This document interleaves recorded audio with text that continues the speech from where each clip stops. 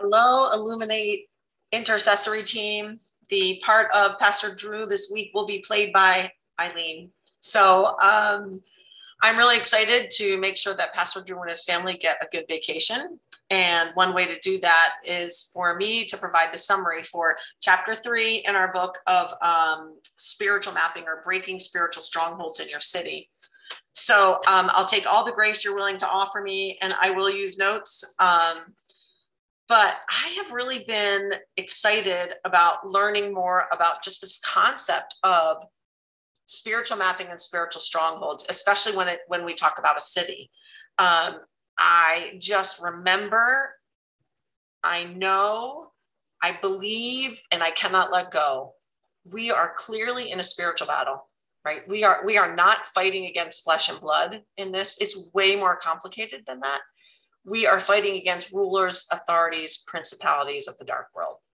So I have known that for a really long time, even as maybe even before I was a Christian. I just knew that there was a battle going on that might be hidden to many. But so it really resonated with me when we started talking about, having these battles in the gates of heaven and understanding some of the legalities and some of the rules that govern how the gates of heaven and how heaven is run. So I've really been fascinated and so excited to read. I actually read a book by Peter Wagner called Praying with Power, where I learned a lot more about individual praying, but now spiritual mapping at a citywide level. Like, I'm so excited. One of the things, though, that keeps coming to me is we really need each other. Like, this is not a one-person show. This is not a super prayer person who's going to be able to fight this battle. Like, we really need each other. So I love that we have a group going through this, and look forward to your comments and your thoughts. So a few things that have resonated with me really strongly so far are just learning that the dark spirits are different regionally, right? And that they could be very different city to city and state to state and nation to nation. And they're based on, they get their residency and their right to take up residence based on sins of the past. So that's been really interesting. Another thing that's really struck me is how much more powerful we are and how much more powerful our prayers are when we know their names, right? Like, it's kind of like, all you kids do the right thing is way less powerful than Eileen, do it, right? It's just really much more powerful. So I love that we should get to know their names and then pray against them very specifically.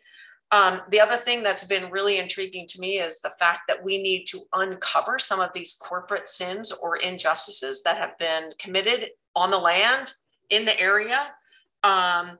Even parts that have now become part of the culture of the city, and they become so much a part of the culture that we don't even question them anymore. I think that has been a real eye-opener.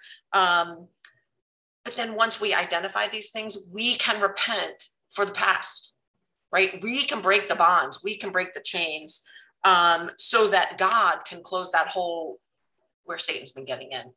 So just kind of love that. I am really excited to learn more. I'm excited to engage with our team. We all have a role, no matter what your role is. You're a big part of this. I told a few of the intercessors a story about a personal story that was kind of struck me as I was reading the book. And I was laying in bed one night, I'll be honest, kind of disappointed that I'm not seeing revival in my own family, that I am feeling like, oh my gosh, I'm not doing enough. I'm not saying enough. We're not doing enough as a couple. And literally the Lord encouraged me, and he said, listen, what you're working on with the intercessory team at Illuminate for Greater Orlando is going to have a monstrous impact, right? Way more monstrous than your family, Eileen, way more exponential than just, the few people in your family that you continue to pray for. So I was totally motivated by that because, basically when Satan has a stronghold, people's eyes can't be opened, their hearts can't be opened. So when we pray against these strongholds, we're making it possible that people will open their eyes and their hearts. So that really encouraged me, and I hope that really encourages you. So let me start with just some thoughts from chapter 3. So actually, there's a definition from chapter 2 of spiritual mapping is, and this is a quote, an attempt to see the world around us as it really is, not as it appears. And if you haven't checked out the summary of our prayer walk around the Orlando Stadium, I would really encourage you to check it out. We saw so many instances of things that were not as they appear to be. And I'll let you read that document, but like, you know, the happiest place on earth. There were words used that were misspelled and misrepresented, but things, you know, we just kind of got really a clear picture of things are not as they seem. So one of the things when I dove into chapter 3, first of all, Cindy Jacobs, a book of hers was recommended to me. It's called The Voice of God. And then, of course, I'm a book reader. So when I read the chapter, there's like 2 more books I want to read, but I'm promising myself I'm not going to call Amazon today. But I loved her prayer at the beginning of chapter 3. Her prayer when she went into a city, and she tells a really cool story about Rosario, Argentina. Her prayer was, I prayed for the Lord to reveal the secret and hidden things in the city. It's like, wow, what a cool prayer. Like, God, give me your eyes. Right? Let me see what you want me to see. So I thought that was a really cool prayer. And her story about Rosario, Argentina was so interesting. And it's an example of how when you identify what she called the city's spiritual founder, and by the way, it wasn't Jesus, but she could lead, once they identified this imposter, basically, she led the pastors in that city to pray for repentance and forgiveness. And so that, and I love this wording too, so that Satan's captives were released into the kingdom of heaven. Like what, I mean, that just makes me so excited. It made me think about how critical it is for us to uncover and understand and really deeply understand the real history of Orlando and the culture and the city and how we got where we are before we can work backward, right? So spiritual mapping is a tool, and it's going to help us identify inroads that Satan has made, which prevent evangelism from having an impact. Right? So we need to start identifying these strongholds where Satan has put a chink in the armor or a hole in the armor, where he's made false claims, right? He doesn't have authority, but he's got power, and his power comes from us. When he makes a false claim and we believe it, we've given him access, right? We've given him access. And then of course he fortifies himself. He's tricky, right? Satan really loves it, and he gains an advantage when he can make it seem as if some of his lies are just part of the culture, right? Just the way it's always been like this in Orlando. It's always been like this in Davenport. It's always been like this in Celebration, so it'll never change. That's a lie of Satan that he has fortified, right? That he's made stronger and stronger. But our prayers can release the region from these influences. How exciting is that? But we need to know what we're fighting against. So Cindy Jacobs in this chapter, and I'll just kind of quickly run through them. I'm not an expert in any of these, by the way. Actually, I'm not an expert in anything that I'm talking about. I'm just letting God and prayed over the words and just letting God do his work, and happy to do it. But Cindy Jacobs listed 9 different types of strongholds.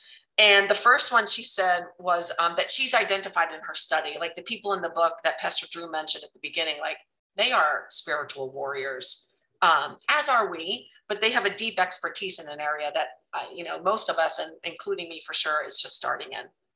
So the personal strongholds are something in our own life that's really got a hold, whether it's a belief system, whether it's a habit, whether it's a sin that keeps coming back. Feelings that we have that literally aren't from God. That's a personal stronghold that, again, they start to become part of who we think we are. And when they live there long enough and we think, I can't change, that's just who I am, right? That is Satan talking. That is Satan reinforcing a lie that he's already told. So what we need to do with those personal strongholds, and this is going to be a theme, but we need to step aside, let pride go, repent, And literally what that allows God to do is close up the holes in our armor, right? I can put on that belt of truth and that breastplate of righteousness, but if I've got a hole in my armor, there's somewhere Satan can get in. And I like to think about like a recurring sin or a recurring habit or a bad thought pattern, like that's a hole. So that's the personal strongholds. This one I thought was really interesting. She separates a personal stronghold from a stronghold of the mind. And literally, strongholds of the mind, if you ask me to summarize it, I would just say limited thinking, right? Not a growth mindset, not an abundance mindset, not a anything is possible through God mindset. Actually, just the opposite. It's believing we can't change. It's believing we can't change other things. It's believing actually that God can't change those things, right? So it's a stronghold. And a quote in there that I actually shared with Pastor Christine earlier this week, because I feel like, there's a lot going on and in the body. And I think a lot of parts of the body are being attacked. And I came across this quote and I was like, oh my gosh, I just feel like she's speaking right to us. Her quote says, Satan doesn't mind if we have a little bread and water and a few visitors, right? A couple Sundays, we get a few visitors. That's great. But he gets very unhappy if we determine we want to influence our whole city. And I read that and I thought, oh my gosh, we've totally said that over and over. We've said very boldly, we want to impact Greater Orlando and help them find abundant life in Jesus. Satan doesn't like that, right? He doesn't have authority, but he does not like that, and he can fight. And so I do think, again, I see that as something being really relevant. So we're going to step out and we're going to continue to say we're going to have an impact through God to help people in Orlando find Jesus. But we better be prayed up and prayed up around each other and for each other, because Satan is not happy and he's not going to go down easy, right? So we need to claim that authority by getting to know what the strongholds are, what the demons' names are, and then pray right against them, because we do have authority through Jesus. So that was strongholds of the mind. The next few, I don't know a lot about, but I'll encourage you. She's going to, there's just a couple of paragraphs on each one. One of them is ideological strongholds, or what she called worldviews, which made sense to me, like a Marxist worldview, a Darwinian worldview, or even she talked about how Hitler created this worldview, and she used the words that bewitched an entire company. And I've thought about that often. I'm like, how did those amazing people from Germany get bewitched? But she talks about how it became an ideological stronghold. Obviously demonic. She talked also specifically about an occultic stronghold, and that was a very specific example in Argentina. And I have read some others where it was very specific around witchcraft, sorcery, and other parts of the occult getting a foothold in a city or a country. Social strongholds. This one I think is something I want to pray about more, just given the current state of our country. But it is oppression that happens that starts to make people not believe that God cares about them. If there was a God in heaven, there would not be all of this going on all over the world. And so that is a social stronghold. Like we start to think about that, like as a people, we, the church, can demolish that stronghold by acting totally against it, by being the feet of Jesus, by going out onto the streets, by feeding people who need food, by housing people who need housing, by clothing people who need clothing, showing them that Jesus in fact does love them and has sent us to show them that love. That's one way that we as a church can break these social strongholds. Love that. The next two, I'm not again, an expert on, but they make me think. One of them is strongholds between a city and a church. When a church is in a city and the city and the church think of each other as enemies, that's a problem. That's a foot for Satan. That's a seat for Satan, actually. So, as if the church and the city see themselves as enemies, that's going to be a problem. That's a way in. That's how Satan gets in, right? He gets permission because we haven't stepped up in authority. The seats of Satan, this is really specifically about when demons, I guess, earn the right or get permission to come in and take control of a territory. So the territorial spirits, again, I'll leave that one to the experts. And then the sectarian, again, kind of hit me, because a sectarian stronghold is basically when Satan is successful in dividing us as a body. So dividing us in our church, separating us from other Christian churches, right? And other believers. Whenever Satan can divide us, yeah, think COVID, think masks, think politics, think the Second Amendment, think whatever other amendment you want to think about. Satan is winning when he divides us. And I really liked Cindy's questions at the end of this one. And she said, you know, what do you think God's going to ask you about when you get to the gates of heaven? Do you think he's going to ask, did you wear Birks to church? Or did you wear a fancy hat and fancy clothes? Or did you take communion? Did you use real wine or did you use grape juice? And when you had people pray, you know, did you talk about healing and the possibility, or did you say, oh, that was old school? Do you think he's going to ask any of those questions? And I don't think so. And Cindy Jacobs doesn't think so either. She said 2 questions she thinks he's going to ask. Number 1, are you born again? Number 2, have you been washed in the blood of Jesus? Like, do you accept him as your savior? That's it. All that other stuff, I like to call that's us majoring in the minors. We pick the smallest stuff and we try to break off groups and say, you know, oh, that's them, that's not us. That's them, that's not us. That's a sectarian stronghold. And that gives Satan access. So those were the 9 different kinds of strongholds. Again, kind of an overview chapter of the different types of strongholds. I want to share, and I think this was at the beginning of the book too, but I'm really clinging to 2 Chronicles 7:14 as we march around Greater Orlando and really follow the calling. 2 Chronicles 7:14 says, if my people who are called by my name will humble themselves and pray and seek my face and turn from their wicked ways. So humble ourselves, pray, seek his face, turn from our wicked ways. Then I will hear from heaven, I will forgive them, and I will heal their land. That's a promise. So I'm gonna just keep that in my heart and keep praying it. And yeah, I think it's a battle cry for us.